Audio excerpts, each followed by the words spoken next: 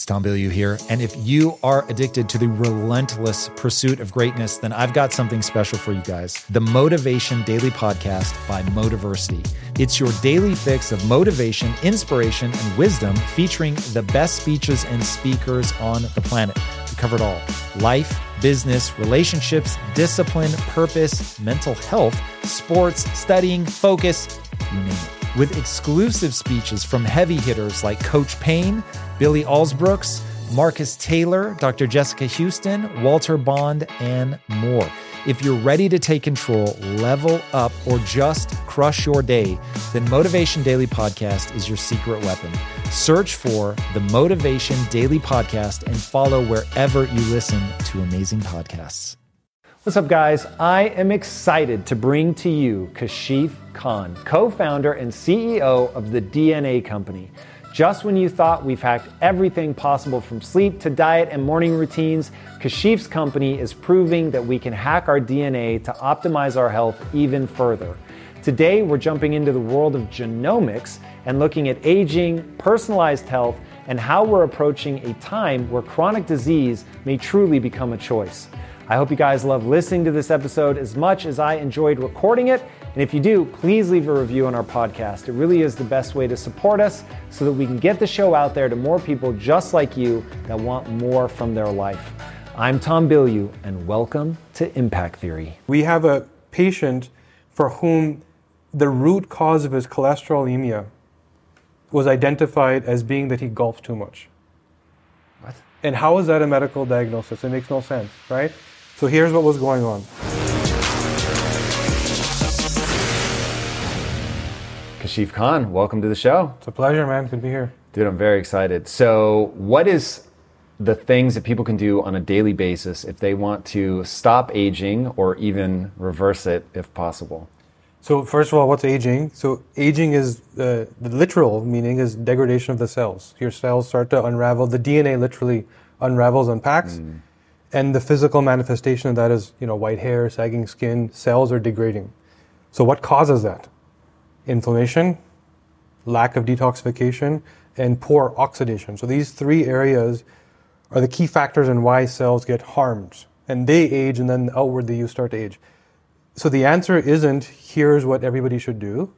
It's more that the answer is personalized. Here's what you should do, and what you should do. Meaning, I could tell somebody that cardiovascular activity is what you need, and to somebody else, that's the reason they would age.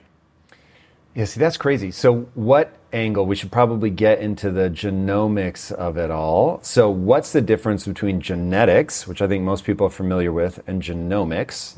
We'll start there, Sure. And then we'll get into how it could be possible that for some people running is the right thing and other people will look haggard and old because of doing it. So genetics was rooted in our healthcare model, which is respond to illness, right? Pill for an ill. You're sick, we'll come help you. Why did you get sick to begin with? That's functional genomics. Just like there's medicine and there's functional medicine. Medicine is go break yourself and I'll fix you, maybe. Functional medicine is why did you get sick? What was the root? And let's deal with that so you don't get sick, or we reverse the illness. And this applies to chronic disease and to aging. When it's acute in nature, broke your arm, have a terminal cancer, yes, run to the hospital and get fixed. All this other stuff, which is 90% of our healthcare budget, does not need to happen. And what we've understood is that if you understand biology, right, first, then reverse engineer what genes drive those processes, it's not about your genome says you have an 80% chance of Alzheimer's. It's why did 20% not get it? What were they doing right? Their environment choices, their nutrition choices, that's healthcare. Studying the healthy to teach those habits to prevent disease or not to slow down aging or be optimal in your energy, better sleep, whatever it is that you want to do. Okay, so now the personalized medicine, I think, is the future. That seems undeniable in terms of we're all slightly different. And so assuming that we all have the same start point is a mistake. However, it also seems to me like there are pretty universal factors. So before we drill into what are the things you need to understand about your own genetic makeup, what are things at a broad level that I would have thought, until I started researching you, I would have said everybody should be exercising. Right. And if somebody had said, oh, I run every day, I'd be like, word, that's amazing. If somebody had said I was lifting weights every day, I'd be like, word, that's amazing. I wouldn't have thought that there are some people that are going to get themselves in trouble by running. So if that isn't one of the universal recommendations, what are, even if it's a super narrow set, what are the, as close to universal as we're going to get? I would say the thing that stands out the most, that is the least applied, is understanding environmental health. And why do I say this? The first thing we talked about was the health of your cells, right? The biggest threat to the health of our cells is the current environment we live in. Define environment, like pollutants in the air or what I eat? All of that. So how do things enter your body? You breathe them and you eat them primarily, also through your skin, but primarily these two functions. The way you do that first line of defense here to block and prevent, also in your gut, some of us do those things differently. For example, me, the genetic instruction to actually defend the gut from toxins coming in the food that I'm eating, I don't even have that gene. So forget about what version or what variant or how well, I don't do that process. So you wonder why I had eczema and psoriasis and autoimmune conditions, and because I was eating just like everybody else. So the reality of who we are, our genetics are 200,000 years old, by the way. So when you think about our ancestors, and let's do what grandma did, you are the same of people of 200,000 years ago. Our genome hasn't changed. So imagine the reality of how we live, that blip in time, the last, industrialized couple hundred years. Agriculture is 10,000 years old versus the 200,000 years of habits that we're wired for. And you wonder why chronic disease is so prevalent that you're just expected to have cancer and cardiovascular conditions, because the choices that, even the options, are not the right options, right? The environmental options, the pesticides in your grass, the drying agents that dry up the wheat so they can store them, that shouldn't be an option, right? And all of a sudden you wonder why everybody's so sick. This is why. So that's the one thing that I would say, if you can understand environmental exposure and threats, that will take you far. Okay, so we can probably spend a lot of time on this, and it's probably worth the time, but I want to make sure that we give people breadcrumbs to follow. So understanding genetics, I'm going to give it to people really simplistically, fill in any gaps that I leave out. So genetics are a literal instruction manual for your body. Oh God, that's so generic. But that entire instruction manual is inside of every cell, but only certain parts of the instruction manual are unwound so that cell type can read it. So the part of the genome that has to do with the heart is made available to cells that are heart cells. The part of the genome that has to do with the eye is made available to cells in the eye. And part of aging is that the wrong parts of the genome get exposed to that cell. So you get de-differentiation. So eye cells start, am I a skin cell? Am I a brain cell? Am I a heart cell? What the hell am I? And so part of all of the environmental insults is that it's exposing the wrong part of the instruction manual to that cell. But there's also the complexity, which you were alluding to a minute ago. All of us have misspellings, paragraphs out of order, paragraphs that are missing. Or I know in your case, I didn't even know this was possible, that there are pages that are missing. So there are things your body should do that, and I'm sure this is true for all of us, I just happen to know yours because you've talked about it. Yeah. There are things that your body is supposed to be doing that it does not have instructions for. And when you didn't know that was the case for you, the symptoms that you were encountering, migraines, nausea, I think there was eczema, like all kinds of stuff. It was all mysterious. Once you understood that you were missing that page, it was like, okay, now I know what's going on. Walk people through that story as an illustration of that point. Yeah, so you're right on, right? So, and that's the most eloquent description I've ever heard, so it's amazing that you've understood at that level. Essentially what we're saying is, here's your human instruction manual. Here's a code that's telling your cells, and like you said, other micro, processes beyond the cell, what to do. And each cell knows what page to read to do its job as a liver cell or a heart cell, etc. If you have spelling mistakes or pages missing or bad code, you're not going to do the job well. So our assumption is, here's how the cardiovascular system works. Here's how the hormone system works. We understand those things. Our assumption is we're all doing those things the same way. We're not. Right? We all have broken code, missing code. We have exponentially beneficial code, and we overdo the job sometimes, which can cause autoimmune conditions. Right? The same thing that is protective can end up hurting you. if you do too much, right? So now all of a sudden you can start to read that book and you can understand that I'm missing a page like myself, right? So you understand. What's the page you're missing? So there's the glutathione pathway, which is it's the main driver of your detox process. So we know when we drink alcohol, your liver helps clear the nonsense out and you keep whatever you want to keep in, right? So some of us don't do the same in terms of how do we react to alcohol. Why? Because that process, we don't do the same. The version of that gene, it's possible to have what's called a copy number variation. How many copies of the gene do you have? The thing that you said you didn't know. If you don't have the gene, you don't do that job. So how are they even supposed to cope with the alcohol or the pollution from, traffic or from the pesticides you put in your lawn? We have a patient for whom the root cause of his cholesterolemia was identified as being that he golfed too much. What? And how is that a medical diagnosis? It makes no sense, right? So here's what was going on. Like me, he was missing certain detox genes, didn't even have them.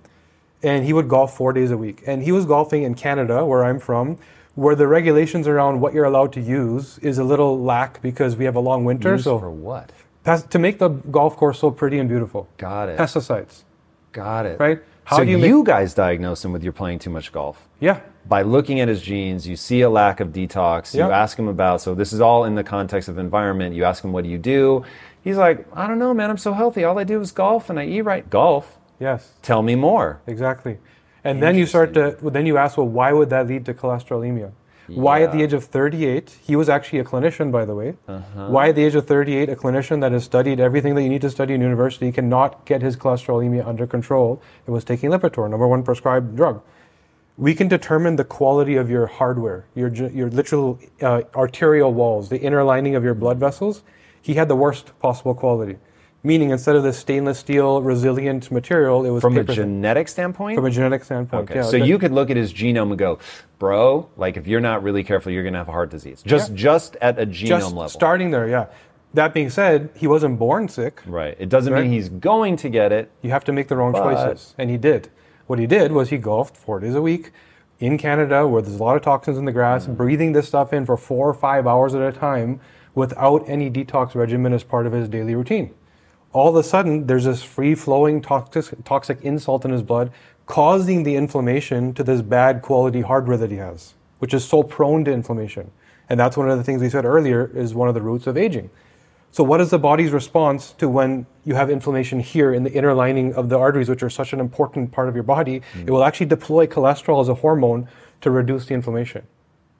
When cholesterol meets toxicity, it actually hardens and it gets deposited and you get that buildup. We can actually determine genetically how well you transport lipids. There's that HDL, LDL process. You're supposed to send it to the liver. Some people don't do that so well. And then that's another compound layer why he would get this so fast. So we start to unpack his habits and say, stop the golf. Or the other dial you turn is start detoxifying. Take the right supplements, eat the right foods, keep the habit. Okay, you're going to keep golfing, then you also need to do this. Or stop the thing that's causing you the problem. Or hopefully a little bit of both. Yeah, so this is crazy. Okay, your own story, which I find fascinating. You're in an auto shop? What was going on? Paint fumes? Yeah. So you guys had a marketing company, if I'm not mistaken. Yeah. So that was you're in the same building with somebody kicking off. My passion was always helping startups grow. I loved it. Right? I loved that zero to some level and then pass it on. And I did that many times for other people. Right? Me and my business partner, we had a very different experience. Where 3-4 years into our office environment, like you said, eczema, migraines, which was probably the worst part. He used to drive me home and I'd literally open the door and vomit out the door in the middle of the highway and then keep going. Psoriasis, which is different than eczema. Eczema is inflammation, psoriasis is autoimmune. And at this point, you're not making the connection between I smell the fumes and I start feeling bad? No. Well, I didn't even smell the fumes, right? I didn't know. All I knew was I felt horrible. And you just believe, you go to the doctor, which I did, and you start getting a pill, and you believe this is part of life. This is part of aging. You get sick as you age. And I believed that. I truly believed it until I asked the question, why? Right? I'm 42 now, and I was 38 at the time. I said, why now all of this stuff happening at the same time? I must be doing something wrong. I want to really bang a drum here for people. So modern medicine is amazing. Acute care is absolutely necessary. But if you're having headaches and you just go, how do I get rid of the headache? And you never ask, why do I have a headache? You will end in a death spiral. So I went through this with my wife, and it was insanity. Finally figuring out what was causing the problem. But until you get to the root cause of it, you could be exacerbating the symptoms. You're certainly only masking them. You have not addressed the root cause. And something I've heard you say is that all these things you think the spoke problems, if you deal with the hub issue, all the spokes go away. That's what happened to me. Yeah, I've been healthy I tested myself for biological aging at that time when I started to learn that there was a different way to control my health. And at 38, I was 43 internally. So you can do an aortic stiffness test, try and understand how much you've aged internally. I'm now 42 and my biological age is 33. Wow. So you literally went backwards reversed from the biological clock. Is that the Horvath clock looking at telomere you length? can use, telomere length, which my aging paused. It hasn't increased. It actually, so a telomere is like these caps at the end of your DNA, and it's kind of like wear and tear. You can determine how much damage you've done to your DNA, and that gives you some indication of aging. This is understanding your cardiovascular health. How much stress have you put your cells under, that unraveling we were talking about? You can measure it specifically with this pulse aortic stiffness test. It's very easy. You do it on your finger. So when you're saying your age went backwards, the elasticity of your aorta improved. Yeah. And the best way to paint this picture that you're talking about, I see this cube in front of us, right? So imagine if I came to you, and this is just to help people understand, and this is exactly what I went through, and what actually most people are going through. If this was a fishbowl, and I came and presented you this gift of this fish, and let's call this fish sushi, so sushi's in the bowl, right? And I presented sushi in toxic, polluted water. You instinctively would know, let's get her out of there and put her somewhere else, right? But if you left her in there, what would happen? You would expect things like eczema, things like mood and behavior, banging on the glass, life is miserable, eventually cancer, right? Maybe cardiovascular disease, everything would start to go, we know that already, right? If you then put her into the healthy water, great. But what do we actually do? You leave her in the water, give her a pill for the eczema, a pill for the migraine, chemo for the cancer, and you stay in that environment. That's why I mean that environmental health is our biggest threat. The things that we're doing and the things that we're amongst are not what we're designed for. We don't have the genetic code to cope with our reality. We literally, this fishbowl is our reality. So you have to do two things, one of two things, or maybe both. Improve capacity, take the right supplements for you based on what you don't do well genetically, and we're not all the same, or remove yourself from this environment. And I did both, right? I'm healthier than I've ever been. I don't get sick anymore. I used to miss work every couple of weeks. I am healthier than I've ever been in every way imaginable, right? So that's exactly what would happen if you took sushi from here, put her here, gave her some time, healing. That is health, right? Dropping pills in there, that's not health. Yeah. So this is the hardest thing about health. Is it's really hard to know what is causing the problem. And like even myself, I know that it's going to be environment or something I'm eating, right? Like it just, or sleep. But there's a pretty narrow band of things that you know it's going to be one of those things.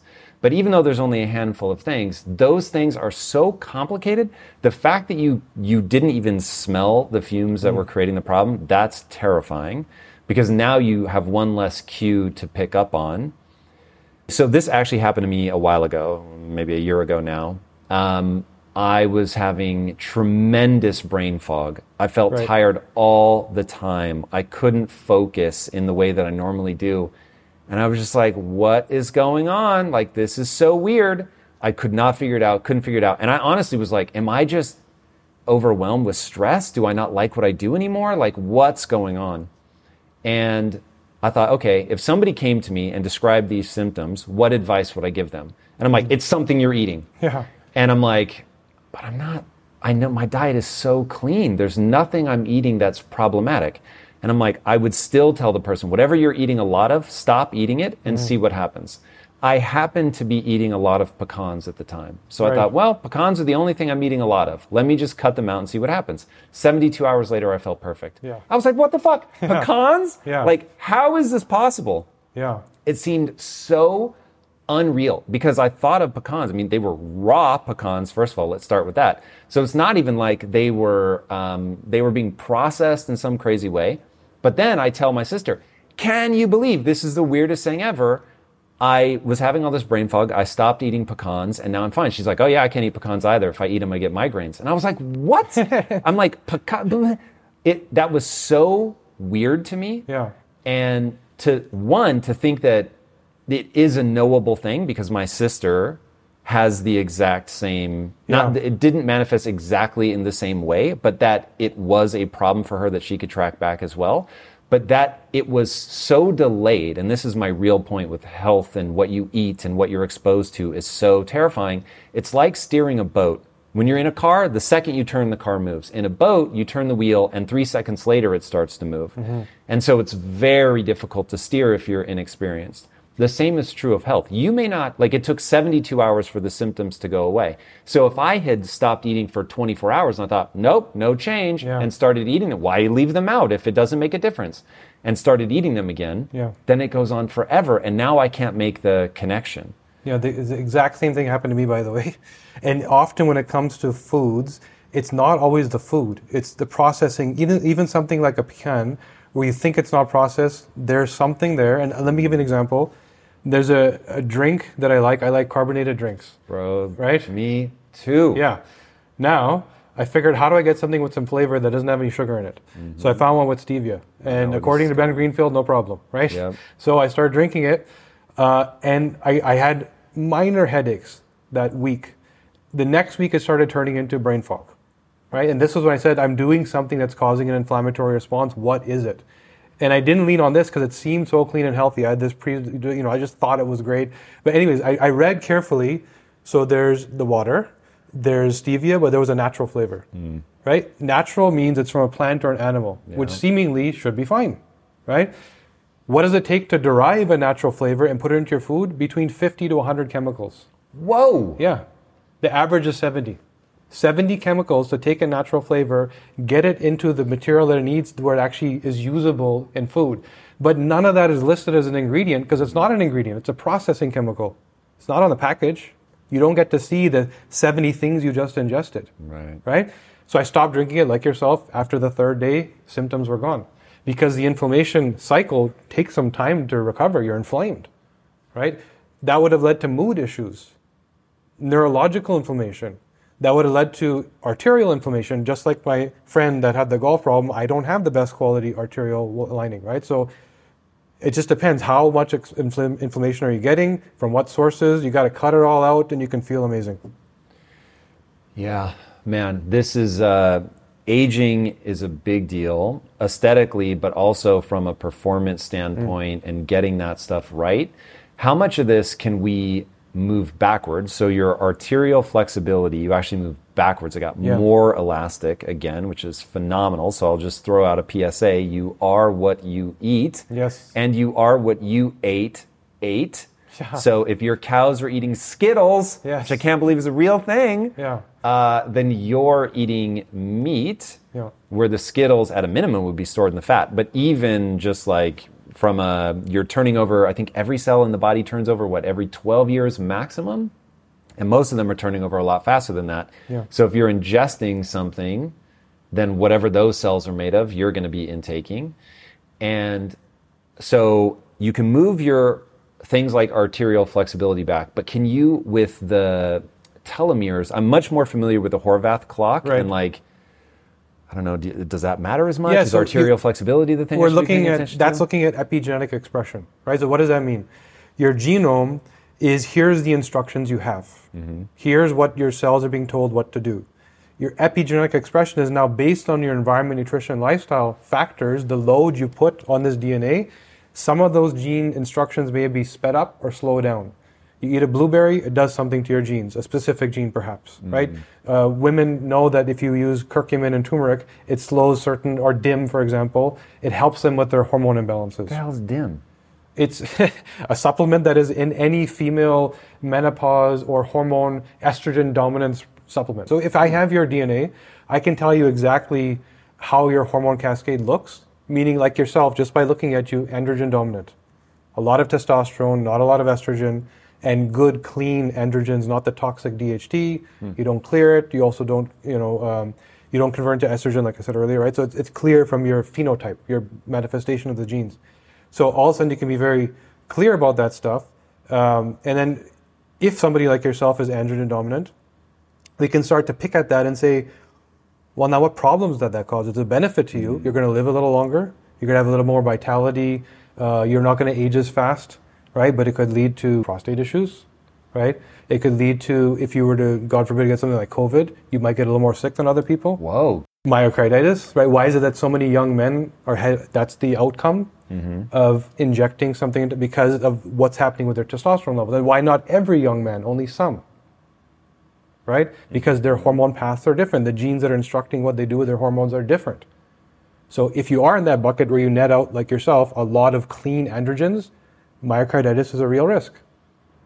Right? Where it isn't for some other people. And that's why I'm saying that the very first thing I said is personalization. Any question you ask, the answer isn't the same for all of us. The same thing that could be highly beneficial for somebody.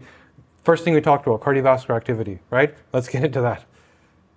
Your oxidative pathway, what happens when you're running? You're taking in more oxygen. All the cells in your body take in oxygen and nutrition to create energy, right? And in that process of using oxygen to make energy, you also create an oxidant. And that oxidant is a free radical. It's toxic. It causes inflammation. Your cells, there's a gene called SOD2, which is meant to clear this from the cell. So it's meant to go find it, get rid of it, put it into the blood, and then your detox pathways catch it, grab it, send it to the liver, and then you're done. If you don't do that well, then it's kind of like having a fireplace with no chimney. And the soot is just piling up. And you're running on the treadmill. And that oxidation is choking your cell and aging it faster, creating that inflammatory state that you shouldn't have because you're doing something that is misaligned to your genetic capacity, right? If you also don't detoxify well, it's also now causing inflammation in other parts of your body. So that thing could be the root cause of your cholesterolemia because, again, an inflammatory insult to bad hardware, right? Or that thing, if you deal with oxidation really well, then you do get the cardiovascular benefit because your cells are not choking in oxidation. And it's going to add 10 years to your life, right? So the habit misaligned to your genome equals problems. A habit aligned to your genome equals life extension. Jesus, man. So we get so much advice. And from diet, eat like this. I remember as a kid, my dad was very overweight, and the doctor was like, if you don't change your diet, you're going to die. And their advice, though, was to basically go high carb, low fat. Yeah. Whoops. So not great advice. The good news is that my dad is hyper disciplined, so he just restricted the life out of his calories and ended up losing a lot of weight. Awesome. But that is just thankfully, in fact, I'd be so curious to see if you can actually see willpower in the genetics because, man, I have me some willpower. Yeah. Like that is for sure. Yeah. And I think my dad probably does as well. Watching him like go, because there's the book, what's it called? Oh God, it's something about live or die, something like that. I forget. And it tracks people and can they make the very simple decisions that they need to elongate their life. And 95% of people, if all they have to do is take a single pill once a day for the rest of their life to elongate their life by like 5 or 10 years, they don't do it. Yeah. And I'm scandalized by that. Yeah. But go ahead. Sorry, so this is my favorite part about what we do. And I'm not a scientist, I'm not a clinician. I was sick and I found a solution and I built a company around it, right? Because I just felt everybody needed it. The thing that I personally have focused on building that I found was the most broken in genomic interpretation was the brain and mood and behavior. Most people didn't believe that there was an answer. So that belief that 99% people won't take the pill, it's that 99% of people were given the prescription in a way that doesn't align to their thinking. They will all take the pill if you understand how they think. Now you're in my zone. Yeah. How is that possible? So take me, for example. The dopamine pathway, which you're familiar with, pleasure and reward, right?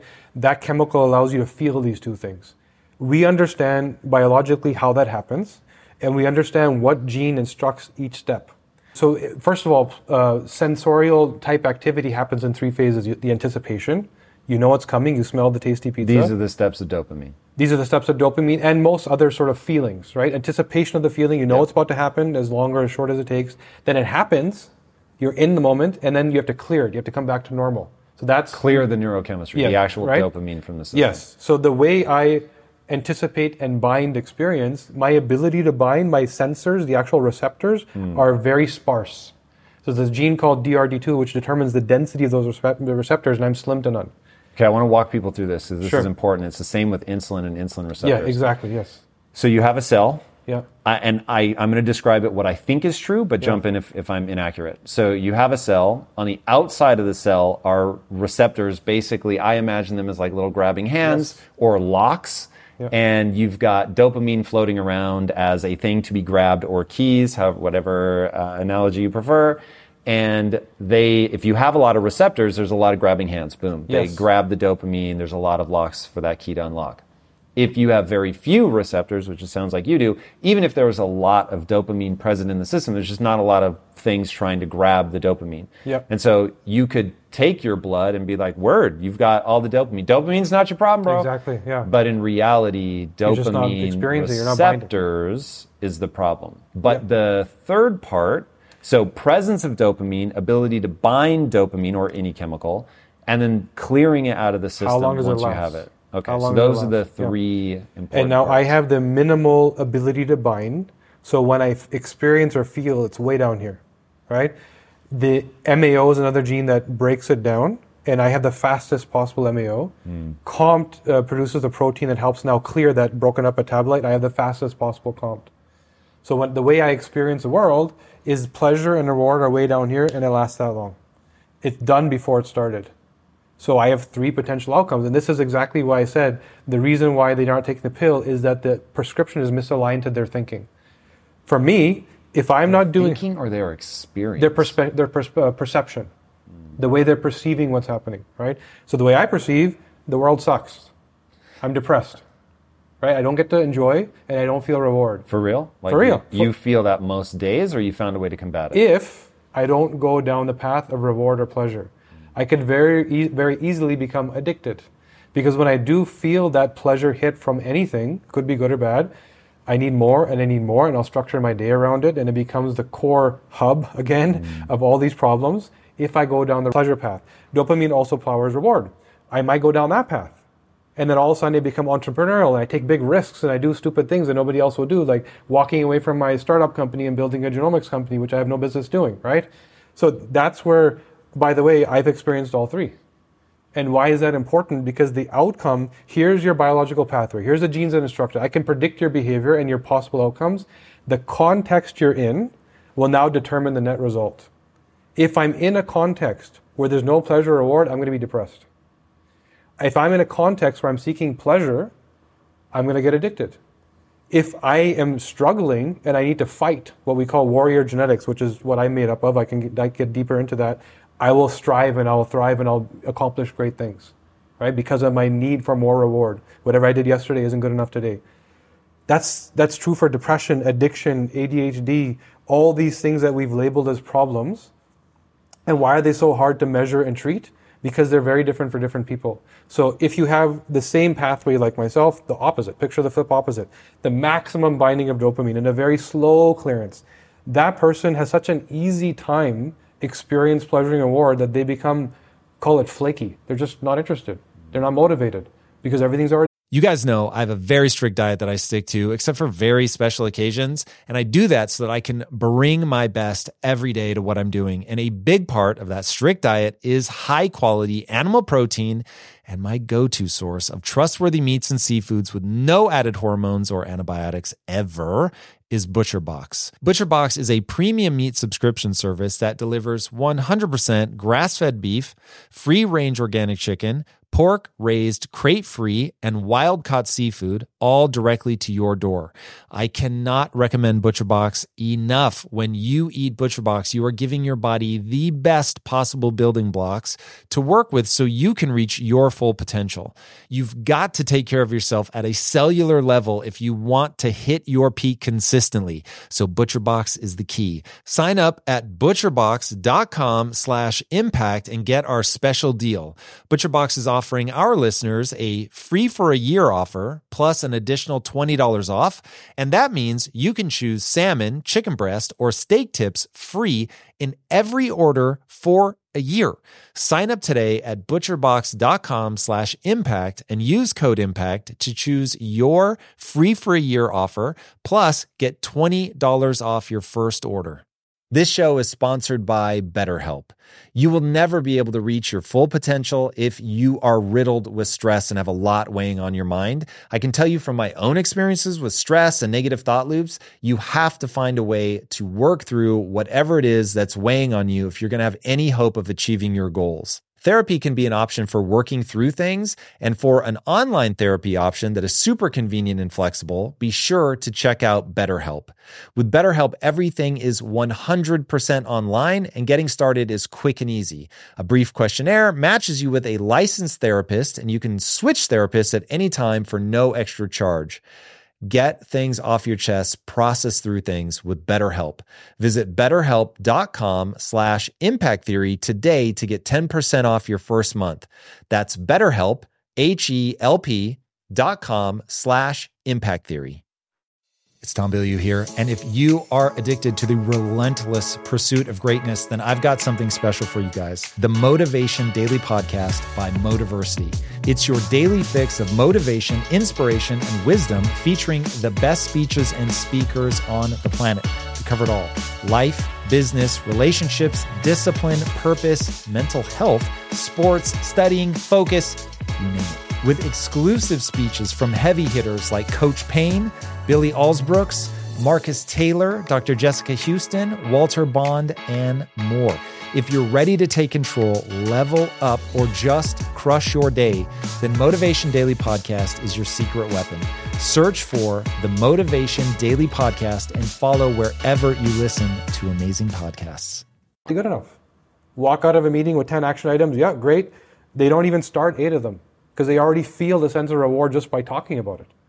But the 2 that they really enjoy, because the clearance takes them long, they end up binging. Right? The thing that gives them that elevated sense, they get stuck in it and they binge. So these are the people that are like subject matter experts. Me, I want every opportunity. I can't say no. Right? And I want to do this and I want to do this and I want to do it amazing. They're like, all this sucks. No, I don't care about your Netflix TV show. But the one that I like, I'm watching 6 episodes. Right? So the same pathway creating 2 very different results. And we can talk about all the different pathways and it's the same for all of them. It's really interesting. But if I had to guess, and this is absolutely a guess, I have a tremendous ability to feel the dopamine. So I get excited, man. Mm-hmm. I am very easy to excite. Yeah. But I have a feeling that my dopamine clears fast. Yeah. So I'm always on to the next. Yeah. And I have said, and I mean this I'm not trying to be funny, my need for the next thing borders on pathological. Yeah. And I'll be very curious to see how that manifests. So you're probably right, and I'll tell you that part of the work that I've personally done, again, I'm not a clinician, so I don't treat patients, but I've interviewed hundreds of people about their mood and behavior, their brain, very purposely because, first of all, I love it. Second, because I came in with a different perspective that wasn't the genetic norm, right? So I interviewed, I would say, over 100 millionaires, right? And maybe a couple, I would say about 7 to 12 billionaires, right? To understand how they think. And it just happened to be as that we were part of our research to understand mood and behavior. Why did they do what they did, right? I also interviewed nurses and firefighters to understand why are they so reliable and dependent in these rocks that we can lean on, right? To understand their neural behavior. And what I learned is somebody like yourself, who's mission driven, right? But is able to build is exactly what you're describing. Very easy to feel, but it doesn't last long enough, which is why you need it, and you need it, and you need it. But when you do it right, you're in it. You have enough of pleasure. It's not the pathological thing that you're hanging on to, that little rope, is the ability to maintain it. What I do is I take a little bit too much risk. So I'm either going to build $1 billion company or crash and burn, right? What's happening day to day isn't good enough. So, and this is what we learned, and this was consistent. When I interviewed a hedge fund manager, exactly like you, except they also had a very strong ability to say no. Right? Their their job was to not lose, is more important than to make, right? The average for a hedge fund manager is 50-50 anyway. It's like tossing a coin, right?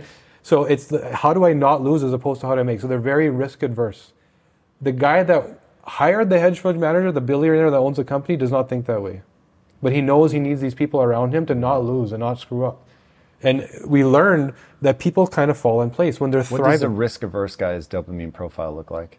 So it's very similar to what you're describing, where the ability to feel it is high, but they clear it a little quicker so they can move on and make other decisions and multitask, multi-prioritize.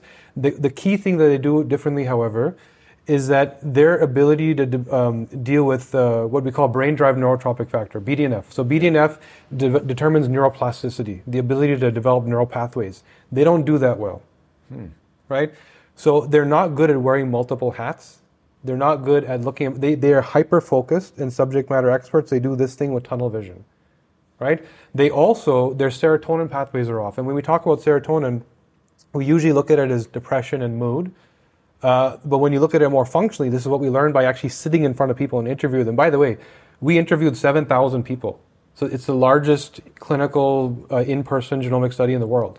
And this is the gap between, here's genetics, 80% chance of Alzheimer's, versus how did I not get it? We learned that by actually meeting people. So in that, we learned that these people, once again, their serotonin pathway is off. The actual receptor was a little short and they're dysregulated for their ability to deal with mood.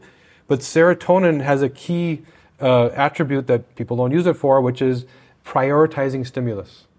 What does that mean? We're sitting here, we're focused, and we're talking.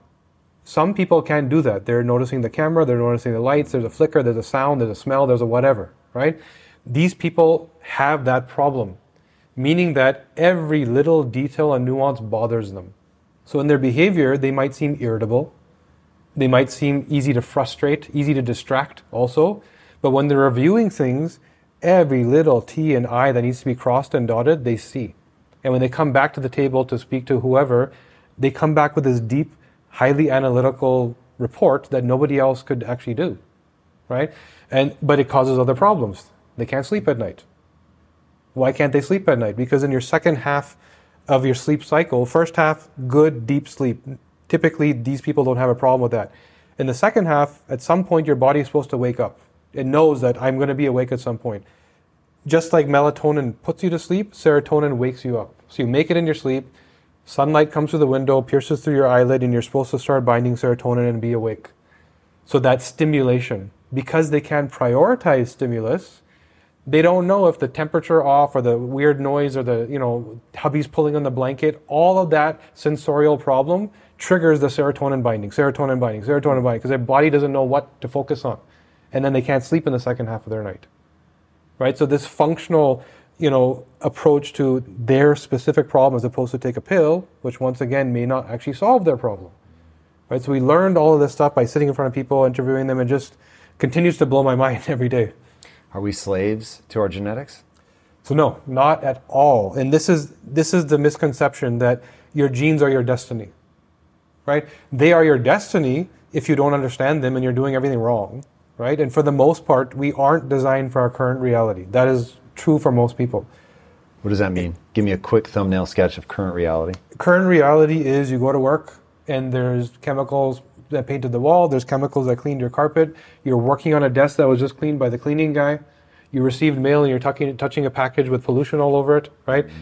Are you designed to cope with all that? You're going for a quick bite at lunch and something that was wrapped in plastic, you're ingesting microplastics. Are you designed for that? You didn't sleep enough and you're stressed for 8 hours straight and producing cortisol. Is that what your ancestors did, right? You're not outside getting vitamin D, which, by the way, of the 30,000 some odd genes in your body, 10% of that, 10% of your genes require vitamin D to function. Whoa. Yeah, so 10% of your human biochemistry is dependent on this one micronutrient, right? And Whoa. You're indoors for 10 hours, 12 hours, and then you go home and you're indoors again, right? So we're not doing what we're designed for. Not our fault. We don't know. What we know, I can do whatever I want, and when I break myself, the doctor will fix me. That's what we know. Right? We don't ask or don't even believe that it's possible to not get there, to not be sick in the first place. Quick derail on the vitamin D. Sure. So I get vitamin D as a matter of religion. Yeah. Because I read something. How true this is, I'm not entirely sure, but it sounds like where you're going, that this will be pretty accurate.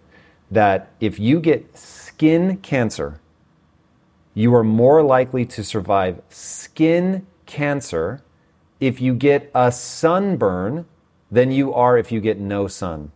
Let me say that again. Yeah. If you get skin cancer, you're more likely to survive if you get a sunburn than if you don't get any more sun. That's insane. Yeah. I was like, I'm sorry, what?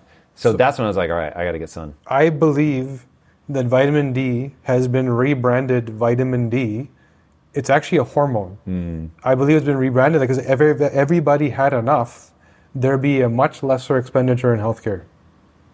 Right? So why call it vitamin D? Because they want people to supplement? You're taking away its value by what you named it. I see. It's You're a hormone. cheapening it by calling it's truly it. a hormone. Got it. It's like calling testosterone vitamin T and putting it on the shelf, right? But understanding how important testosterone is, that's what vitamin D is. It's truly a hormone. That's why so much is dependent, and it's not a direct correlate of vitamin D prevents or stops cancer.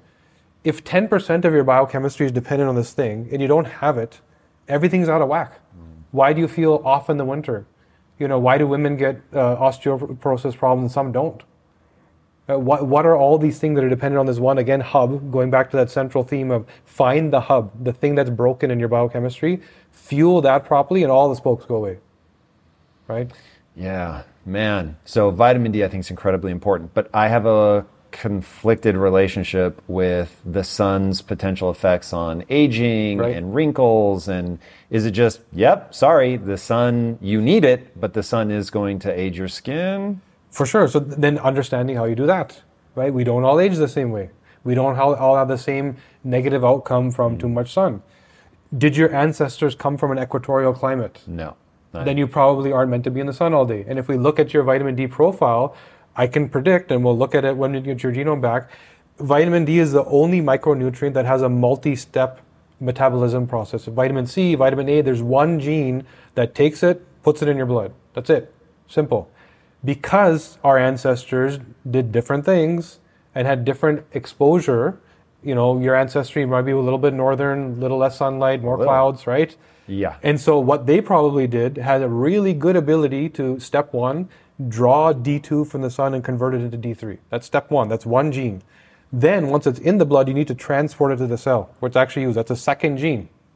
Then once it's at the cell, you need to bind it. Like you said, those guys that are catching the stuff and connecting to the cell, that's another gene. So this pathway, you'll find that there's a high variability between people who are more equatorial that don't do this process so efficiently, right?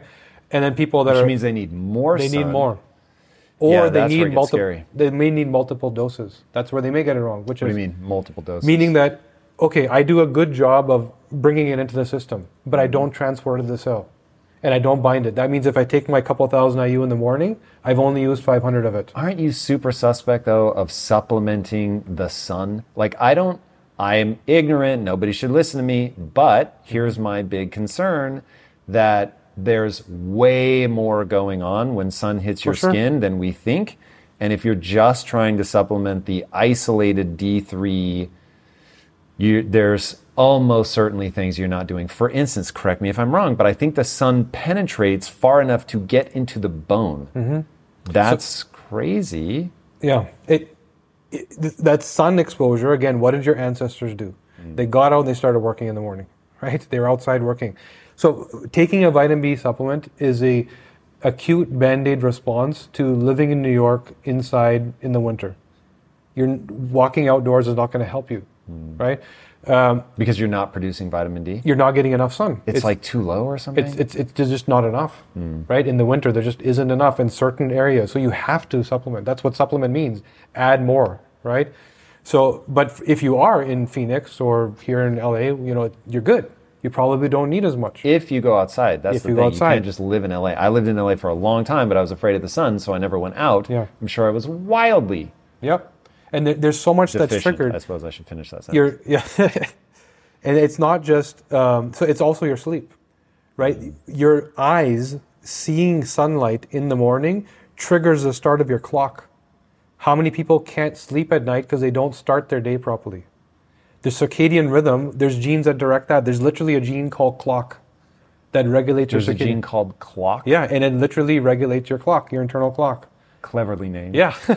So if you have the bad version of it and you're not starting your day the right way, your body can't cope with whatever you're doing, right? You're on Netflix till midnight, blue light we talk about. There's some people that say, well, my laptop doesn't bother me. I can be on my phone until I knock out and I have no problem. Some people need to shut it off 2 hours before. So starting your day the way your ancestors started, which is out in the sun, your eyes getting that dose of sun, like actual sunlight, will turn your circadian rhythm clock on so that your body knows what time to sleep. Right? It's simple things like that. Yeah, going back to your idea of ancestral stuff and not thinking about your grandparents, because we're already now, that's what, 100 years ago versus the 200,000. I've heard you say 200,000 and 250,000 that we've basically been modern humans. Yeah, that's the range, right? And different people will say different things. But something happened around that time where we became who we are. Yeah. So our brain changed. Right, we developed emotion, we developed complicated speaking skills. Our bodies changed, and we basically, whatever you believe about where we came from, whether it's the religious belief or the scientific belief, we became who we are. Yeah. Right, humans then existed. We did not change, and we still haven't changed. So if you look at the genome of that 200 to 250,000 year old person, it's exactly the same as it is today. If you are a Ferrari, right, and you've designed to be a Ferrari, and you race a track for 200,000 years, and all of a sudden, every Ferrari is going off-road. They're all going to break. All of them. Because they were not designed for that. And that's what we're doing to ourselves. We're all that fish in the fishbowl, where industrialization, processing, and it's so much more worse for women. You wonder why there's the prevalence of, why is it that, 80% of the Alzheimer's cases are in women? 80% of the research dollars are spent on men. It's more than that, actually. But the cases are in women. Because they also have to deal with the cofactor of estrogen toxicity, which we don't as much. Some of us do, but most of us don't, which is another internal source of inflammation. And these same chemicals that I'm talking about that cause inflammation also mimic hormones as they enter your body. So imagine you're a woman that in your hormone cascade, we can determine progesterone converts to testosterone, converts to estrogen. And there's nuances in how you do that. Men and women do the same thing. Men do it every day. Women do it once a month. Same cycle, right? So some women, progesterone to testosterone to estrogen, filling that estrogen bucket really, really heavy, right? What do you then do with that estrogen? You convert it into a metabolite before you get rid of it. It could be toxic. 2-hydroxy is it called? Great, that's what you want. 4 and 16 hydroxy, highly, highly toxic. And a lot of women do that. Even then, it doesn't mean you're sick. Now add to that you're, again, pesticides in the grass, cleaning chemicals, something as simple as a printed grocery receipt, the laser printed ones, Teflon coated frying pan. Ooh, stop. You got to tell me more. Yeah. So I eat off of Teflon all day, every day. Hormone disruptor. Okay. Yeah, crazy hormone disruptor. How do I scramble my eggs? So for you, it's not, again, personalization. For you, it's not that big of a deal because you're highly hope? Yeah, you're on androgenized. the inside, I'm only 27 years old. No, I'm kidding. But for real. So let's assume that I shouldn't be eating Teflon. Yeah. How do you scramble your eggs? What did your ancestors do? Cast iron. Cast iron. That's what you eat. That's what they use. Stick to that pan. You got to do the work. Hard. You got to do the work, man. You got to put butter on there, make sure it doesn't stick. Interesting. Cast iron, huh? Yeah. Not ceramic? Ceramic, I haven't personally found a problem, right? I don't think there is a problem. Not a hormone disruptor as far as you know. No. But Teflon, yes, right? Chemicals in general. Most chemicals in general, hormone disruptors, what we call endocrine disruptors. Plastic water bottles. Horrible. Really? Horrible, yeah. You're taking everything away. Yeah, especially in a city like LA where it's sitting in the heat and the plastic is seeping into the water even more exponentially, right?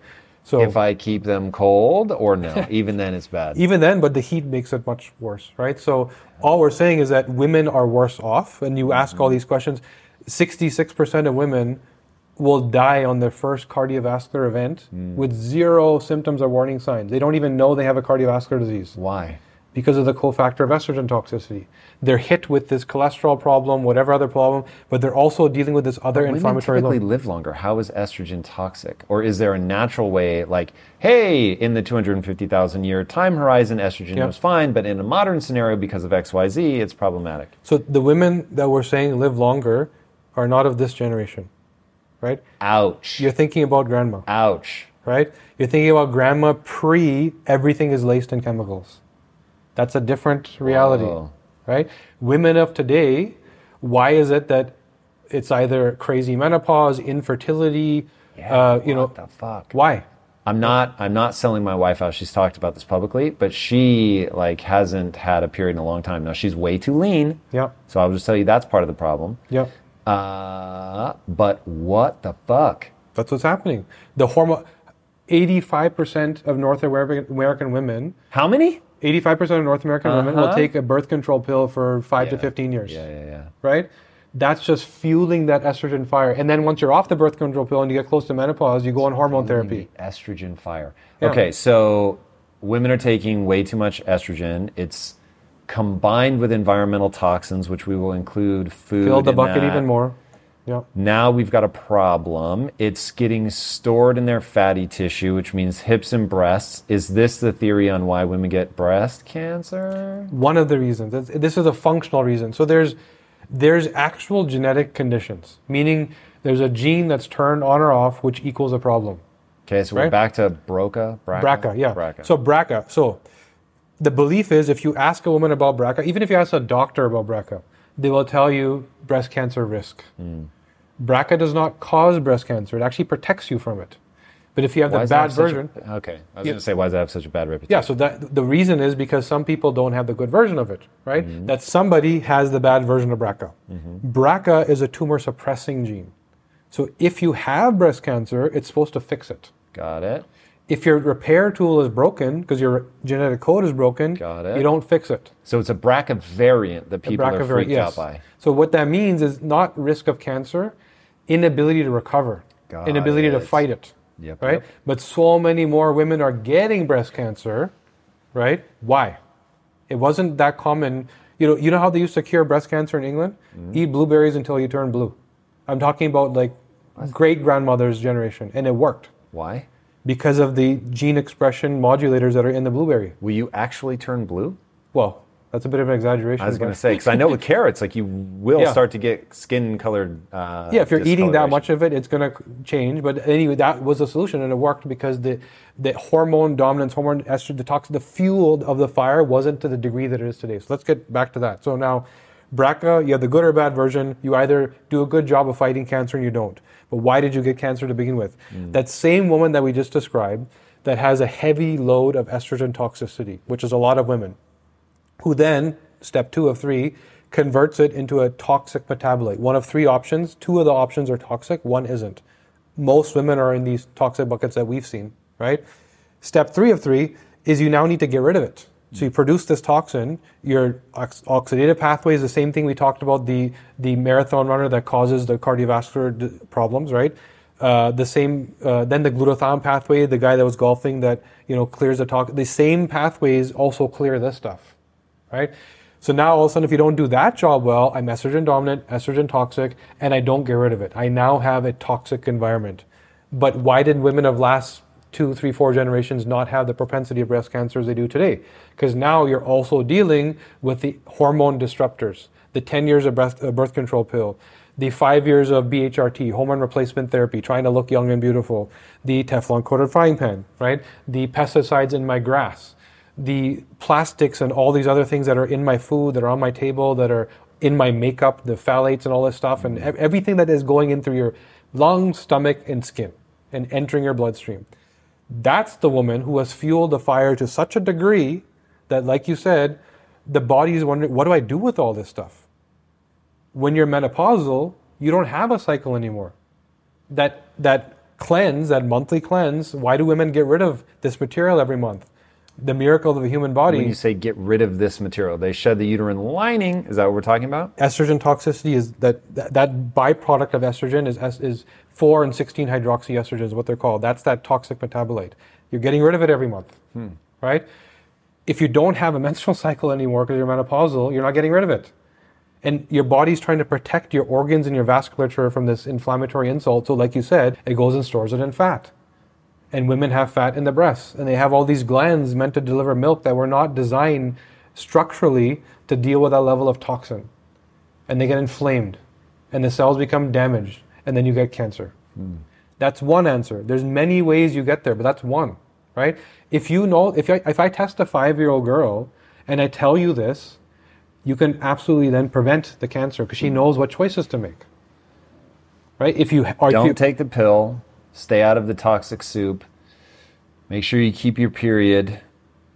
What else? It's a couple of things you can do. It's one, here's the biological function I don't do well. So I need to take the right supplements or eat the right foods to support that genetic expression. Right? And we've mapped all that out. It's easy to prescribe now. It was a gray area before, but it's easy now. Second thing is, don't do the things that you're not meant to do. So what are if the prescription is easy, eat a lot of blueberries apparently. What else? So by the way, eat a cup of blueberries a day and your biological age will drop about a decade in a year. Then I'm an infant. Yeah. I eat the most blueberries. Yeah, the antioxidant, if you're eating proper blueberries, right? Like small, organic, clean. Small. Yeah. Mine are often very large. So food, that's one telltale sign, by the way. Food should be small. And bitter, I'm sure. Yeah, and it doesn't taste, and the textures are up, and right, everything has been enlarged and what ends up happening, a potato, which used to look like smaller than a golf ball, which now looks like this, is sugar, right? It used to be nutrient dense. You used to be able to get your protein fill from a potato, but you can't find those potatoes anymore. Really? Yeah.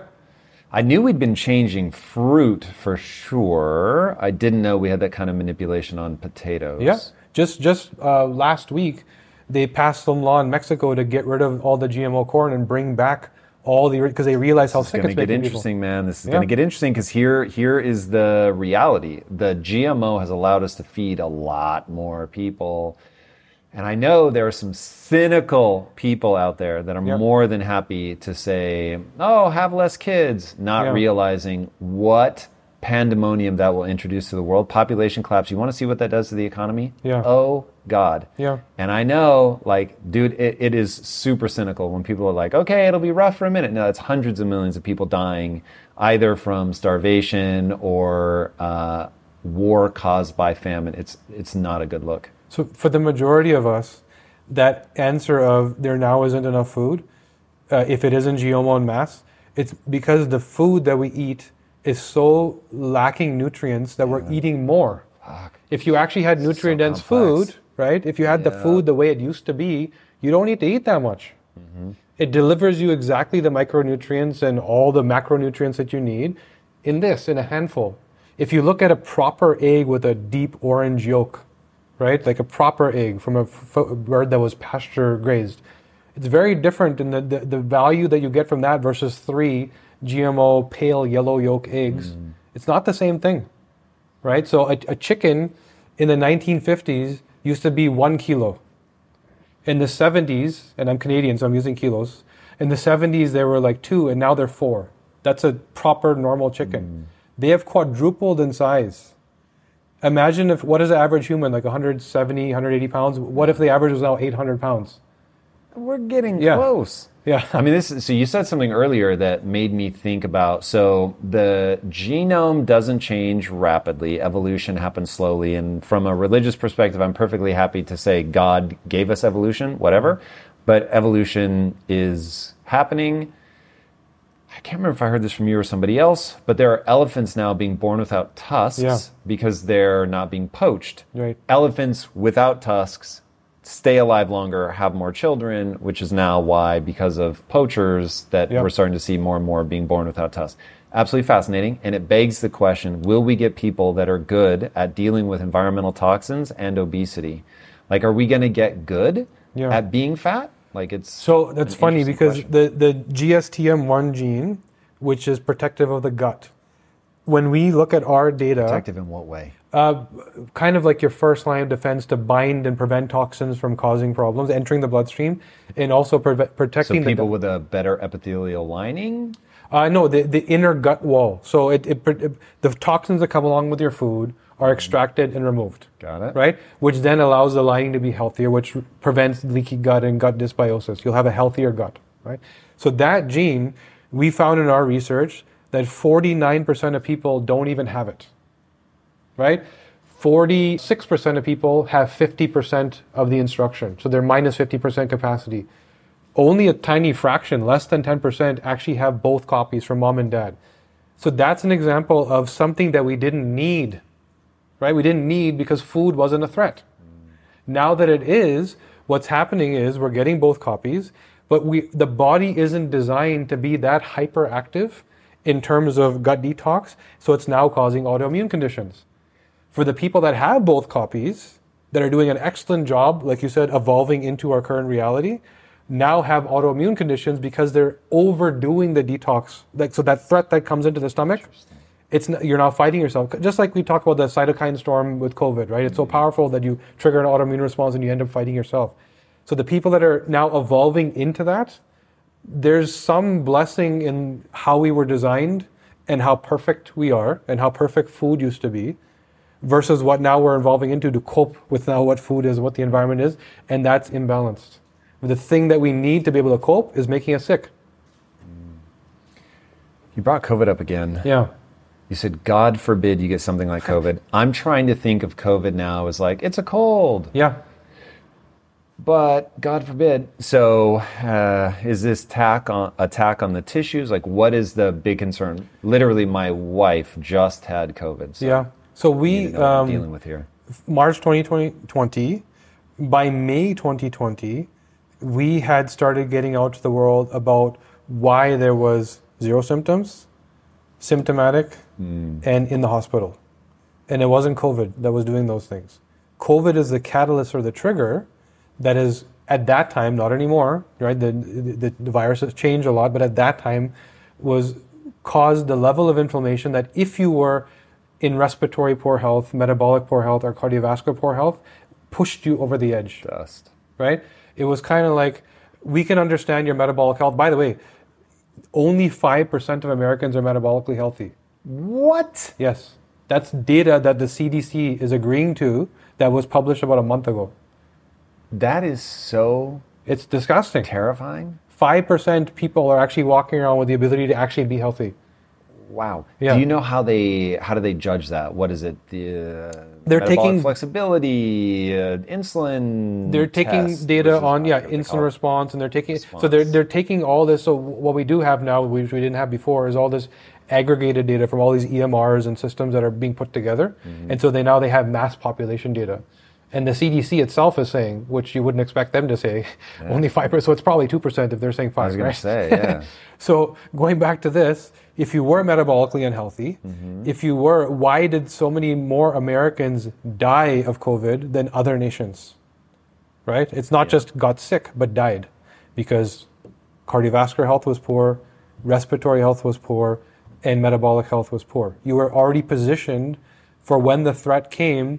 You were already at a tipping point. Something had to push you over the edge. And this catalyst was powerful in the beginning.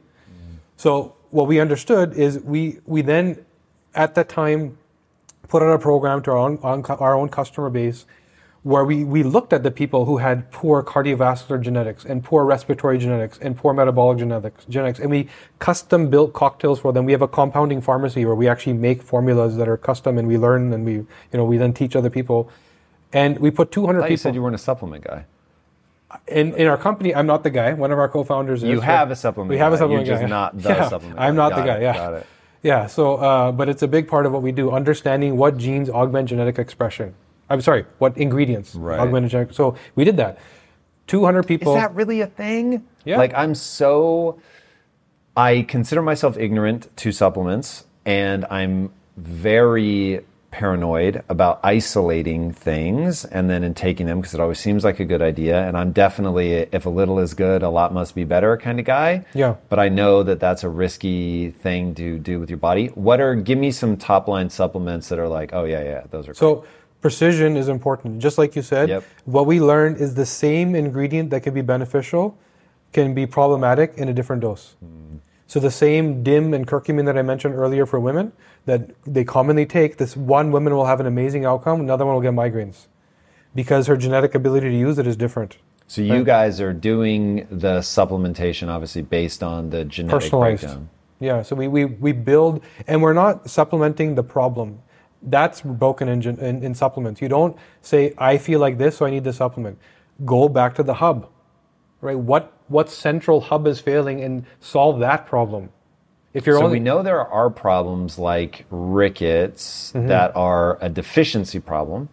What percentage do you think is you're encountering something that you need to cut out, and what percentage is you're missing something that you need? So vitamin D would be you're missing something that you need, and then most of the other things I can think of are all you're encountering something that you shouldn't.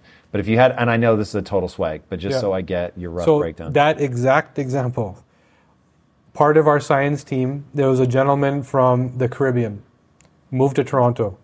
He got scoliosis. Vitamin D problems, I'll just tell you right now. Yeah, scoliosis. One leg was about 1.5 inches shorter than the other one. Oh. And he walked with a limp, which did not happen to him earlier because up until that whatever age, he had the dose he needed and the lifestyle he needed to absorb it because he was outside. And all of a sudden he moved to Toronto where there was winter and there was and he got scoliosis. So we didn't treat the scoliosis. We said, you need to go outside in the morning and you need to take this dose of vitamin D and you need to spread it because you don't transport it and bind it enough. It went away. Scoliosis? Yeah. It actually went away. He had been doing a bunch of treatment. So this is where I'm saying that if you try and mask the symptom, you haven't got rid of the fuel of that fire that's causing the symptom. Chronic disease, if you think about sushi in the bowl, right? Chronic disease doesn't start the day she entered the bowl. You need that exposure for some time, and then the inflammation or the cellular degradation or the oxidation or detoxification, one of these things is failing, which takes you to a level where all of a sudden it expresses where you're sick. It depends where you're failing and then what disease you get. In his case, it was scoliosis. We have an NHL hockey player. We deal with a lot of NHL players because we're in Toronto, mecca of hockey training, right? So there was a young gentleman who was meant to be a star player and in his rookie season failed and kept getting fractures, right? And he also couldn't recover from training like his peers, and he also couldn't recover from the partying. When they would go drinking and doing whatever they did, he would need to rest, and that was affecting his mood, and it was also affecting his game. So what did we find? This guy was half Mexican. So his ancestry, 50% of his ancestry spent time in the sun. He also grew up in in Arizona, right? So now all of a sudden you have a guy that you pick out of Arizona, drop him into Toronto, training indoors on an ice rink. That's what he does. And you wonder why all of a sudden. One way I make sure my business is moving in the right direction is to ensure we are constantly becoming more efficient. Because in my experience, inefficiencies will eat away your profits and leave you with a dying business. But with the right technology, your business can get the insights it needs to become efficient and ultimately unstoppable. And that is why I recommend you check out NetSuite by Oracle. NetSuite is the #1 cloud financial system, bringing accounting, financial management, inventory, HR, all of it into one platform and one source of truth. You improve efficiency by bringing all your major business processes into one platform, slashing manual tasks and errors that are massively inefficient. Guys, inflation is no joke. So check out NetSuite and see how you can cut costs and boost performance at the same time, like the 37,000 companies that have already made the switch. By popular demand, NetSuite has extended its one-of-a-kind, flexible financing program for a few more weeks. Do not wait. Head right now to netsuite.com/theory. Again, that's netsuite.com/theory. Get the information you need. Head to netsuite.com/theory. He started getting fractures because he has a genetic pathway to not use the vitamin D he's getting because his ancestors were overexposed. They were outdoors all the time. There was sun all the time. So when you have that much, vitamin D is toxic. It's one of the few, it's actually probably the only micronutrient which you have too much is actually harmful. And your body will store in fat and try and protect you. So to mitigate that, the gene pathway to transport it was slowed down. The gene pathway to bind it was slowed down. Now you take him out of that context and drop him into a different context, which he's not aligned for, and he starts getting fractures. So he's already got a lot less sun coming in, and he's had an adaptation historically to make sure that he slows the processing of that to make sure that he doesn't take in too much. So you've got a quadruple whammy by the time you're up in Toronto. Wow. And now it starts affecting his mood, which affected his game. Because vitamin D, your neural pathways are also driven by it, right? So if you don't have enough, you wonder why so many people in the winter just feel off. I have the winter blues, right? Suicide levels at Christmas time. Yes, there's some social factor there, but it's also this. That's when you have the least vitamin D in your system. Yeah. Right? Yeah. Yeah, man. Like, this is crazy. So I'm going to take my swag at what I think is deficiency versus what I think is you're encountering something that you shouldn't. I'm going to go with a nice 80-20 rule. 80% you're encountering things you shouldn't. Your diet, environmental toxins, danger, Will Robinson. And then 20% is you probably should be getting micronutrients from vegetables, though vegetables, at least in my sort of semi-educated way, like you have to be a little bit thoughtful about what you're taking in because the plants have their own defense mechanisms. Yes. And then I've just seen it just absolutely slap my wife around. Yeah. Like if she's having a flare-up, digestive flare-up, then it retreat to meat. If she retreats back to beef or lamb, she's good. It's never like, oh, go heavy on the spinach. Then it's we're going to exacerbate the problem. Yeah. So I'm super suspect to that. But also, I don't know, just long term, it feels like you probably need some micronutrients from that, even if it's just getting some dirt from the soil. But yeah, what do you think? 80-20? Am I crazy? It is. So the funny thing is, just this morning, I was on this call with this telemedicine company who wants to incorporate a sleep program into what they do. And our deck literally says 80-20. Really? Yeah, it's right in there, right? And so to take your wife as an example, there's a gene called FUT2 that determines... FUT2? No, FUT. F-U-T. F-U-T. There we go. I was like, I heard it again. Yeah, but there is a gene called MTHFR, which everyone refers to as mother something, right? But and that's a methylation gene. So anyways, FUT2. Most people that we have seen cannot be vegans. Wow. Yeah. The enzymes required to rely on all the proteins that are like, lentils, beans, legumes, chickpeas, all that stuff. So much sense. Right? Yeah. The enzymes required are developed by one gene, which most people have the bad version. Dude, I see. I'm really interested in getting tested now because I look at somebody like Rich Roll and I'm like, I promise you that man is a beautiful human being. He's not lying. Yeah. So he really feels awesome. It's really served him well. But every time I try it, I'm like, I don't feel good. Yeah, me too. I had the same. And there's more people in that bucket than the good bucket, but the people for whom it's good, it is incredible, right? It makes them feel amazing. You said your wife likes lamb, right? Again, and the FUT2, by the way, is part of the methylation pathway, your anti-inflammatory response. There's another gene in the methylation pathway which determines what version of B12 you need. So the B12 that you get from beef is metabolized in your gut. And if your ancestors ate a lot of beef, you probably are designed to do that. Most of our ancestors didn't. Most of them ate lamb and sheep. Easier to herd, there's a lot of convenience around it if you think about way back when. Right. And so you have a different version of the gene where you actually metabolize B12 right in your mouth, under your tongue. This is why grandma says, chew your food. She's right. There's some micronutrients that you actually subliminally under your tongue directly absorb into your bloodstream, right? And so even when you take a B12 supplement, you have to take the version that your body actually metabolizes. Right. And now when your wife will eat lamb or sheep for a week, or even goat, she's going to feel amazing. Her brain's going to be a little sharper. All these pains and aches might go away. Inflammation load goes down. She might sleep a little bit less, and she get better, deeper quality sleep, because this one micronutrient is triggering all these anti-inflammatory responses. Yeah. Right? Take that away, all of a sudden she doesn't feel good. Somebody else may not have the problem. They eat beef every day and they feel amazing. Yeah, so much debate about diet, like religious zealotry, anger, and getting to the genetic component of the person that's really fighting for their way. It's it probably works for you, but the idea of one size fits all just doesn't add up. That is the key with diet, is removing one size fits all. Trial and error. You're inundated with, I listened to this podcast, I watched this YouTube video. It worked for that person. Look how amazing they look. I don't disagree. It probably did work for that person, but are you that person? Yeah. right? The same, by the way, brown guy, right? Insulin response is known as something that's caused by sugar because all the research is done on you, Western European white male. Brown guy, I also get an insulin response from saturated fat. It's not in the literature anywhere. Interesting. Because my genetics are not like yours. And you wonder why so many South Asian people suffer from diabetes and cardiovascular disease no matter what they're doing, even if they go on a carnivore diet, because they're eating the thing that triggers insulin response, which it doesn't do for a Western European white male. Right? That genetic nuance, that one thing could be the reason why they got sick or lived an extra 10 years. Right? Yeah.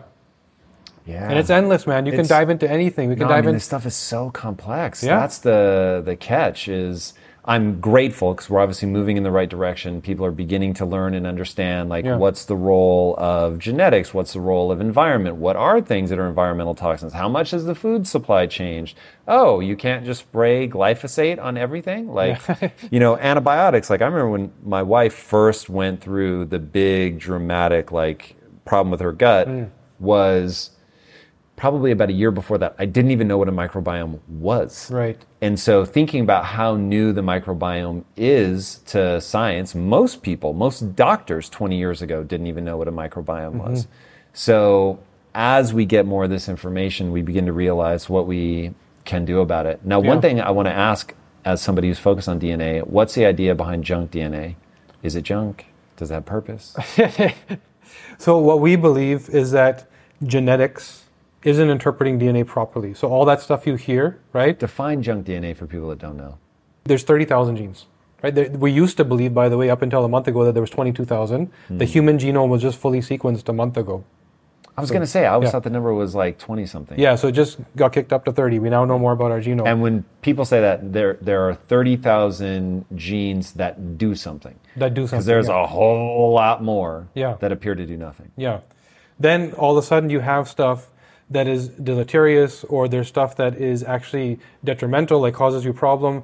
So if you ask different people about what junk DNA means, you'll get different responses, right? There's a scientific response of actual junk in your DNA, right? Then there's people that are more functional in their thinking that will tell you it's the stuff that actually causes you harm, that maybe one day gene editing will, and I can tell you something that's going to blow your mind in terms of what's happening at the government level for genetic intervention. Might as well just tell you now while we're on the topic.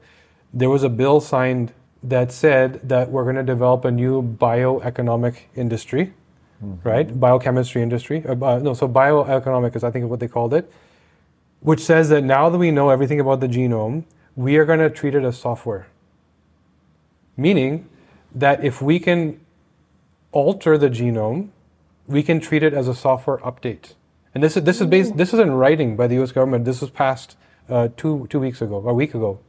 That are we talking like CRISPR-Cas9, go in, edit the genome? This is like, imagine you have your Microsoft software, and if you don't update it, you can't use it anymore. You need the update to be aligned with what's happening today. Yeah. So this is beyond CRISPR. This is beyond, and I'm telling you, I'll send you the article later. This was in writing, passed, bill signed, very quietly. Okay, I'm going to read you 2 paragraphs. September 12th, President Biden signed the executive order on advancing biotechnology and biomanufacturing innovation for sustainable, safe, and secure American bioeconomy. The bioeconomics I was talking about, a new industry that's being developed around human biology. This is what's actually in writing. To be able to write circuitry for cells and predictably program biology in the same way in which we write software and program computers. This is part of the bill, right? So to be able to write circuitry for cells and predictably program biology, which means we're now telling the genome. Are they allowing that in humans? Yes. So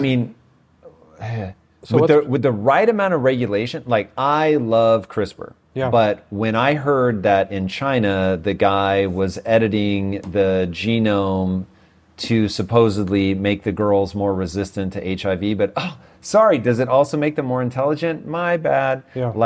That was where I was like, oh God, this turns into an arms race. It gets really scary. Yeah. And so now we have to do, this is really interesting. We need to research it more. I don't want to overreact. I want to make sure that I go look at this. But just as a broad thing, so you have editing somebody's genome in a way that only affects them. And if they had sex and procreated, that it would not pass the change, kind of like cosmetic surgery. But then you have germline editing, where if you procreate, then it passes on to your kids. And now it's a forever thing. Now it can sweep through the population and exist forever and ever. Now, this is where this gets really interesting. So given that I don't know enough about this, I'm super intrigued that you brought it up. But people have already done things like make plants that glow in the dark.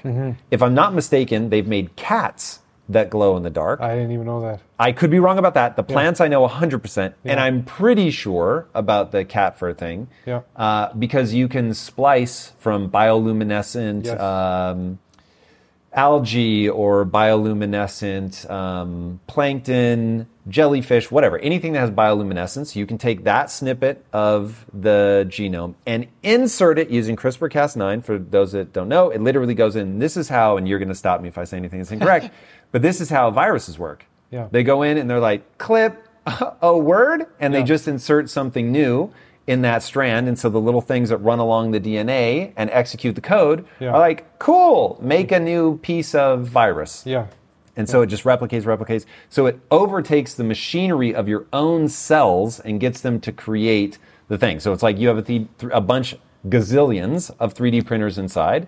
And what a virus does is hijack that and tell it to print this other thing. And so you can go in using the CRISPR-Cas9 technology, send it in, it will make a cut where you want it, which is crazy. Remove that and either restitch it together without that thing or insert a new piece of code. And so you can insert bioluminescence, you can insert basically anything that you want. So there was something that, oh God, now I'm not sure if I'm talking things that they are hypothesizing that they should try or that they actually did, but that you can take, I think this is real. I think they actually did this.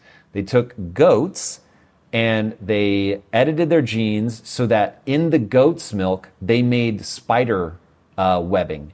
And because it was thicker, because spider's web has the tensile strength stronger than steel. And so you could basically get this incredibly strong fiber in goat's milk. And I was like, what is happening? So this gets weird so fast that, So technology inherently isn't good or bad, right? Advancements but are just makes it so. As they say. Exactly right. So now, all the things we talked about.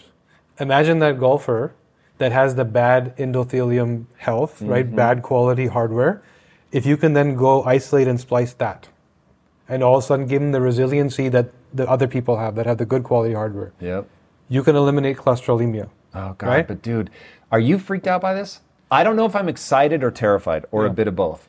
I am excited with the opportunity if the intentions are correct. Here's what freaks me out every time. Assume their intentions are great. Now, of course, I'm setting aside like the incentives to create super soldiers and all that. For now, let's assume that their intentions are amazing.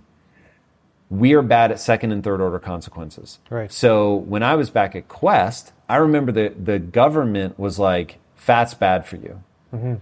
Now, things have started to change, and so when people are watching this, it will seem crazy that was only 10 years ago. But 10 years ago, the government was like really going hard to pass legislation that was like, fat's bad, it needs to be like signaled on packaging, and if you have so much saturated fat, like it needs to be marked as like bad. And I was like, what? I'm like, that's absolutely not true.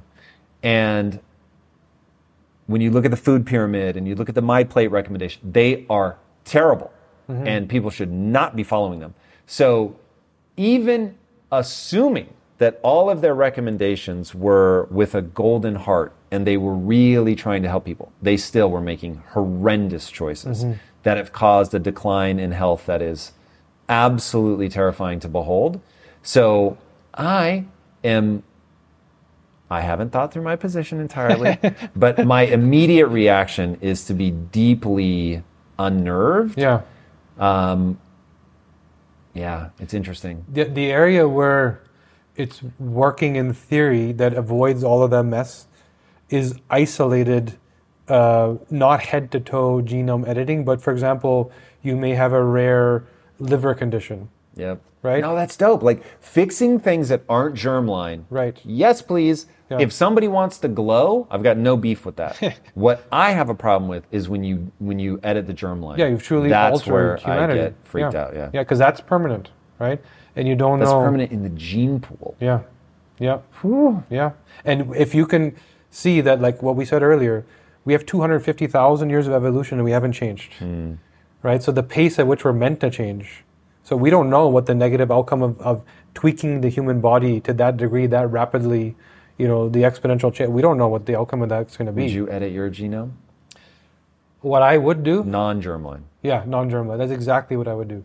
I would deal with what I know is missing and insert it in the places where I'm biologically better. Meaning that I want to be able to cope. I want to be able to golf, right? I want to be able to eat foods. Not that you now feel invincible and go do everything wrong, but even if you're doing everything right, there's still a bit of a threat in our reality, right? That's how you prevent chronic disease. So there's two layers. There's get rid of the bad, get rid of the threats, and then, like we said, supplements or take in the things that support you with what you don't do.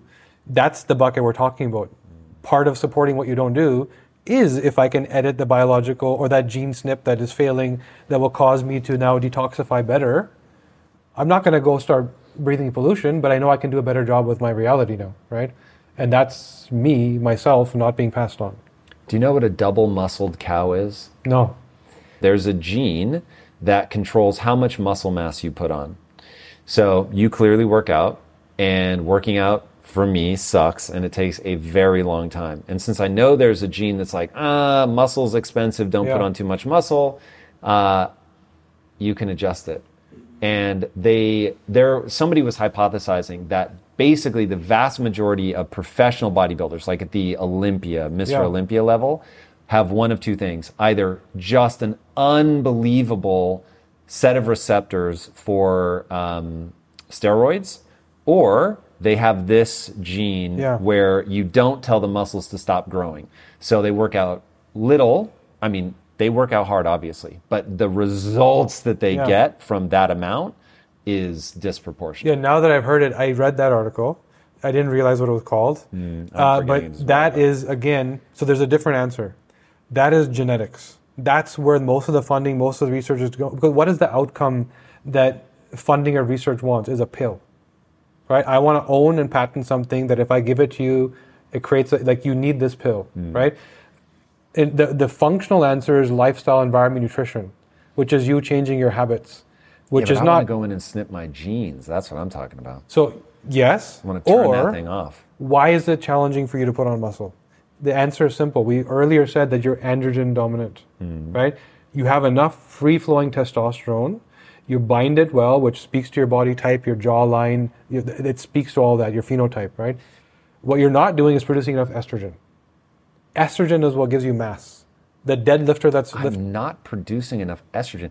I almost didn't hear that because that sounds so There's unreal. a gene, so progesterone, that's where you start, converts into testosterone. You may convert that into DHT, which is like the manly man, ripped, no fat, but it's also highly toxic. I don't have a dry look though. Even when I was my leanest, I still have what they call a wet look. Right, yeah. Isn't that from estrogen? No, so yes, but what you don't have is DHT. So DHT is what gives you the ripped, striated, where you can see every fiber, right? You have that clean androgen, which for health and vitality and longevity is the best you could ask for. You probably don't clear it out. There's another gene at the top of the funnel that gets rid of it. You probably hold it in this pool. The gene that converts it into estrogen, you probably have the ultra slow version, right? If we alter that, which again comes down to DIM and curcumin and different supplements, which are easy to deal with, all of a sudden you can start to fuel that estrogen bucket a little bit more. So the functional answer versus the genetic answer is turn the switch on. The functional answer is we can deal with how you metabolize your hormones today. Let me say it another way. The functional answer is there are things I can eat that will increase the expression of that gene. Yes. That's so crazy to me. And then all of a sudden you're going to get bigger. Get it. And we do this. We Signaling do this with molecules. athletes all the time. We actually do the reverse, where we work with a lot of female Olympic athletes. And a lot of them have this problem where I train just as hard as her, but I can't get ripped. Right? I actually train harder than her, but I can't have the performance because she is androgen dominant and you're estrogen dominant. So you have the strength, but you don't have that, again, lean. It's harder for you to burn the fat. Your endurance maybe not as much, but you're stronger, you're bigger, right? So you're in the wrong sport. And this is where, even with my own kids, by the way, I've genetically tested all of them, and I have their futures mapped. They can choose what to do, what they want with it, but I know who should be playing soccer, who should be playing football, who should be sprinting. God, are you going to tell them? They already know. Whoa! They already know. Okay, now I'm fascinated. Yeah. So I've seen your TED Talk Yeah. on that genomics is going to change parenting. Right. But you didn't mention this. Yeah. I'm conflicted. Yeah. So you know that you're going to sway them, right? Those Yeah. little, like, subtle... So have you heard, this study is crazy. So they pulled teachers aside and they said, look, Timmy, Sally, and Bobby are gifted. Don't treat them any differently. But we just want to watch and see what happens to gifted kids in the class. And the teacher's like, cool, I won't treat them any differently, no problem. Timmy, Bobby, and Sally will inevitably rise to the top of the class. Now, the problem is they picked Timmy, Bobby, and Sally at random. Right. And then just by telling the teacher they're gifted and telling the teacher, don't treat them any differently, the teacher can't help it. Yeah. They start seeing in them Yeah. the giftedness. They start giving them a little more time, a little more attention. And that makes them better. Sure. Aren't you worried that by telling them their future, that it will make their future come true? So, again, context. What am I telling them? By the way, there's also that they should play soccer.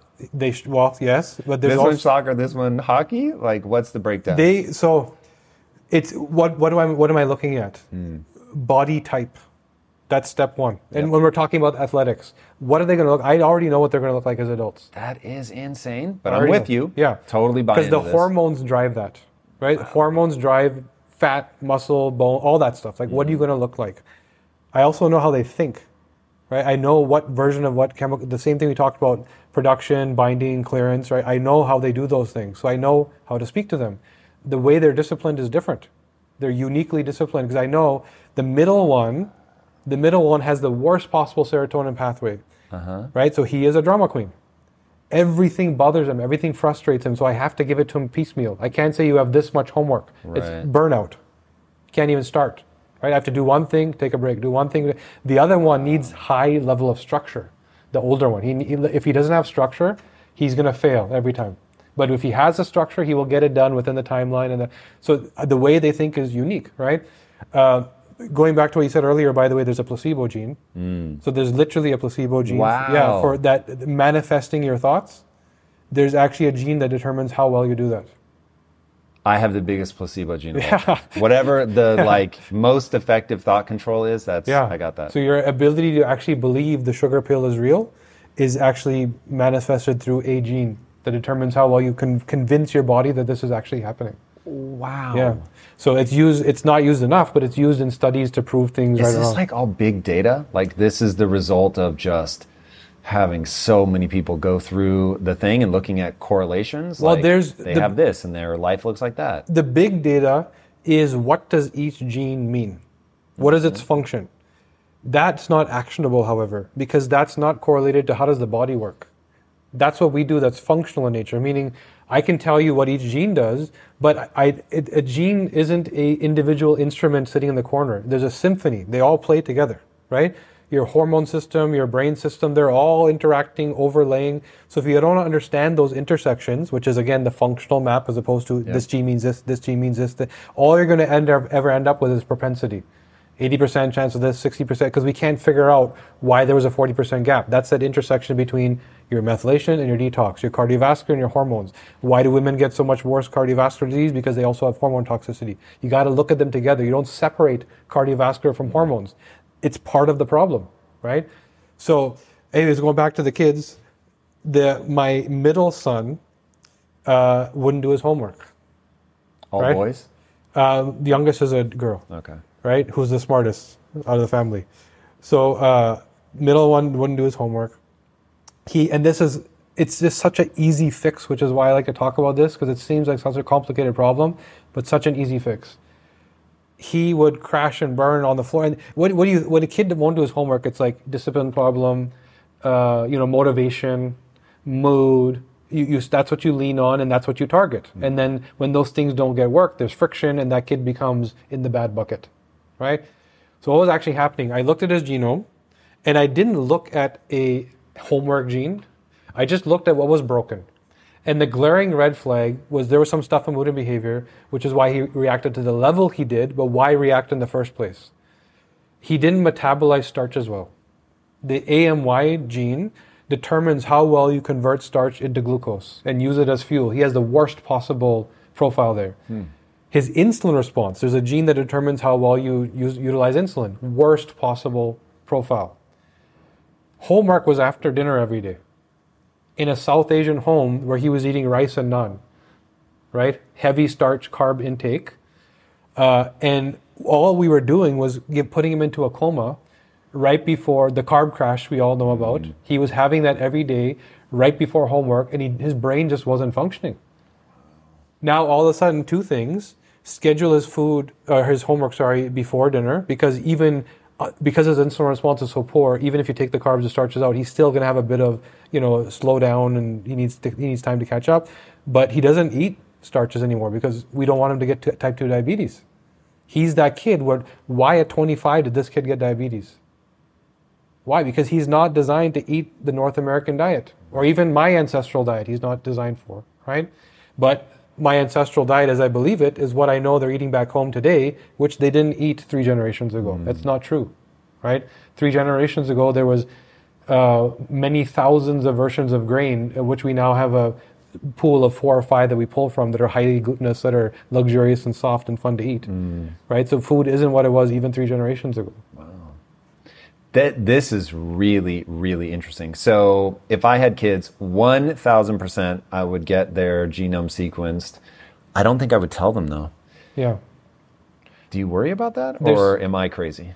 No, there's certain things that I don't talk to them about, right? And there's certain things, when it comes to the things that they need ownership on, right? Give me an example.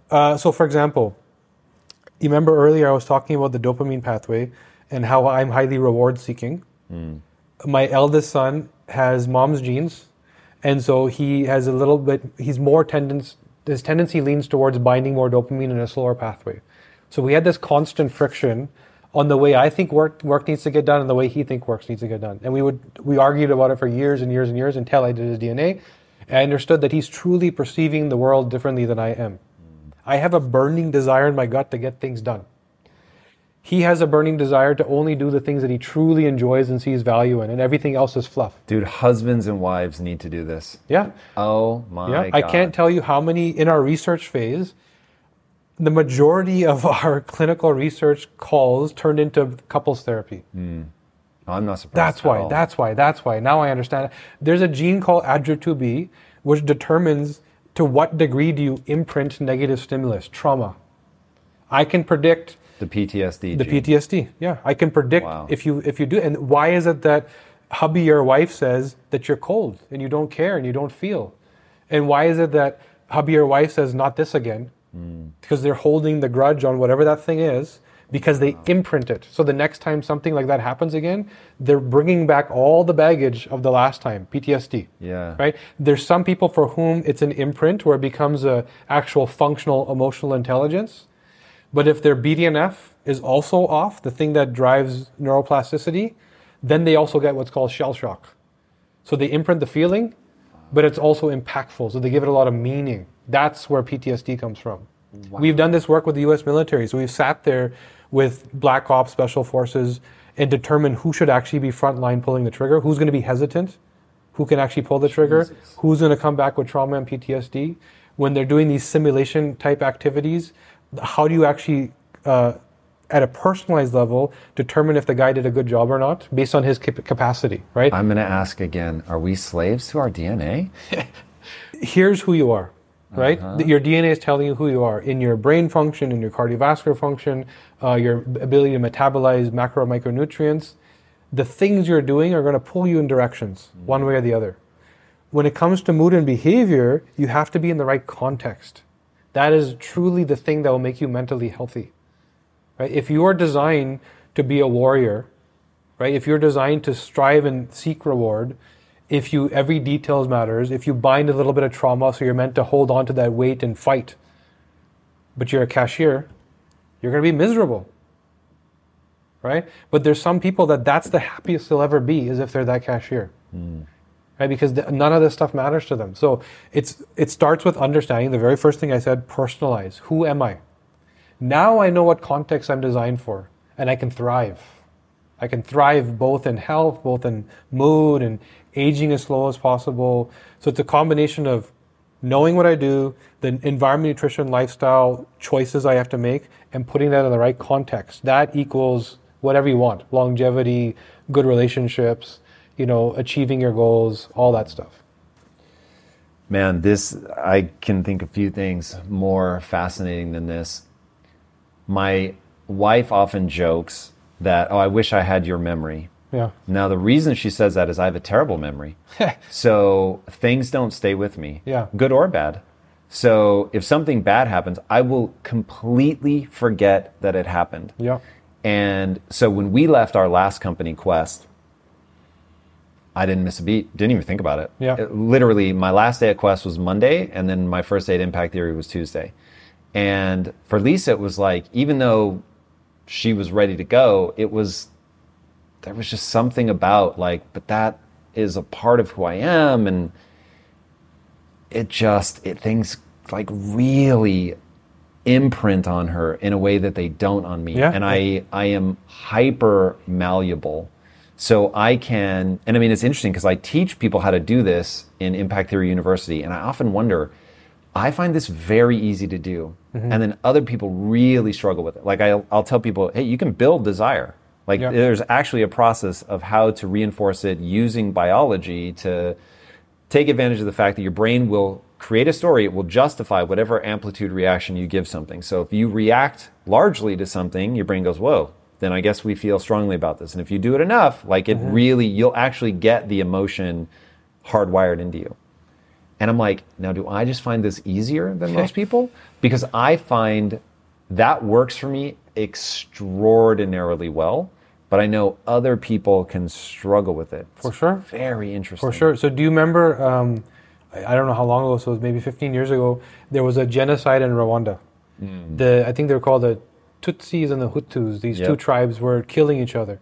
And one of their common tactics was cut the person off at the arms, at the elbows, because now you make them economically a problem also. It's not just, killing them off, but make them suffer economically. That was the terrorism that they used on each other.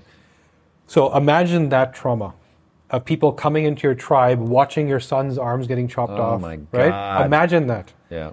As soon as the war was over, these two people, the Hutus and the Tutsis, were friends in the market selling to each other as if it never happened. The guy at the elbows that had his arms cut off was working with the guy that cut his arms off. Jesus. Right? How is that possible for that to happen? Because the genetics that you're describing of yourself is probably the same. And we went back to this earlier, the fast clearance of dopamine. So the ability to just move on and think about the next thing. And the inability to actually bind the pain and trauma, which speaks to your capacity to just move on, think instead of feel, and to not remember the bad thing that happened, because you actually don't remember. You have to actually imprint a feeling to be able to then recall it and use it as a tool. And if you don't do that, all you remember is the information, the intellect part of it, not the feeling part of it. That's what you do. You're a Tutti and a Hutu, right? This is where, by understanding this, now everybody going through your process, you've designed something that explains your success, right? It explains how you became who you are. People that are like you are going to thrive with that information. The people that are like Lisa, right? Maybe they feel a little bit more, maybe it lasts a little longer. And I'm assuming some of these things, using her as an example, maybe it's not going to work so well for them. But now if they knew this about themselves, they know exactly what to add or delete to make this thing work, because your system works. There's no doubt that it works. There may be some other tool that they also need, or something they need to remove and customize, and all of a sudden they also thrive, right? That's so powerful. Like, what a useful addition, whether it's how to exercise, how to eat, whatever the case may be. It's really extraordinary. All right, this is all mind-blowing, man. Where can people follow you? So me, Instagram is Kahn Official, so Kash Kahn, Khan. We're at theDNAcompany.com. And we launched a podcast for our own audience. It was just an educational tool. Someone buys a test, they want to learn more. So these scenarios you're hearing about, if you want to hear more about autism, whatever, go to Unpilled, the Unpilled podcast, and that's where we teach you about the way we think. Love it. Yeah. Boys and girls, if you haven't already, be sure to subscribe. And until next time, my friends, be legendary. Take care. Peace.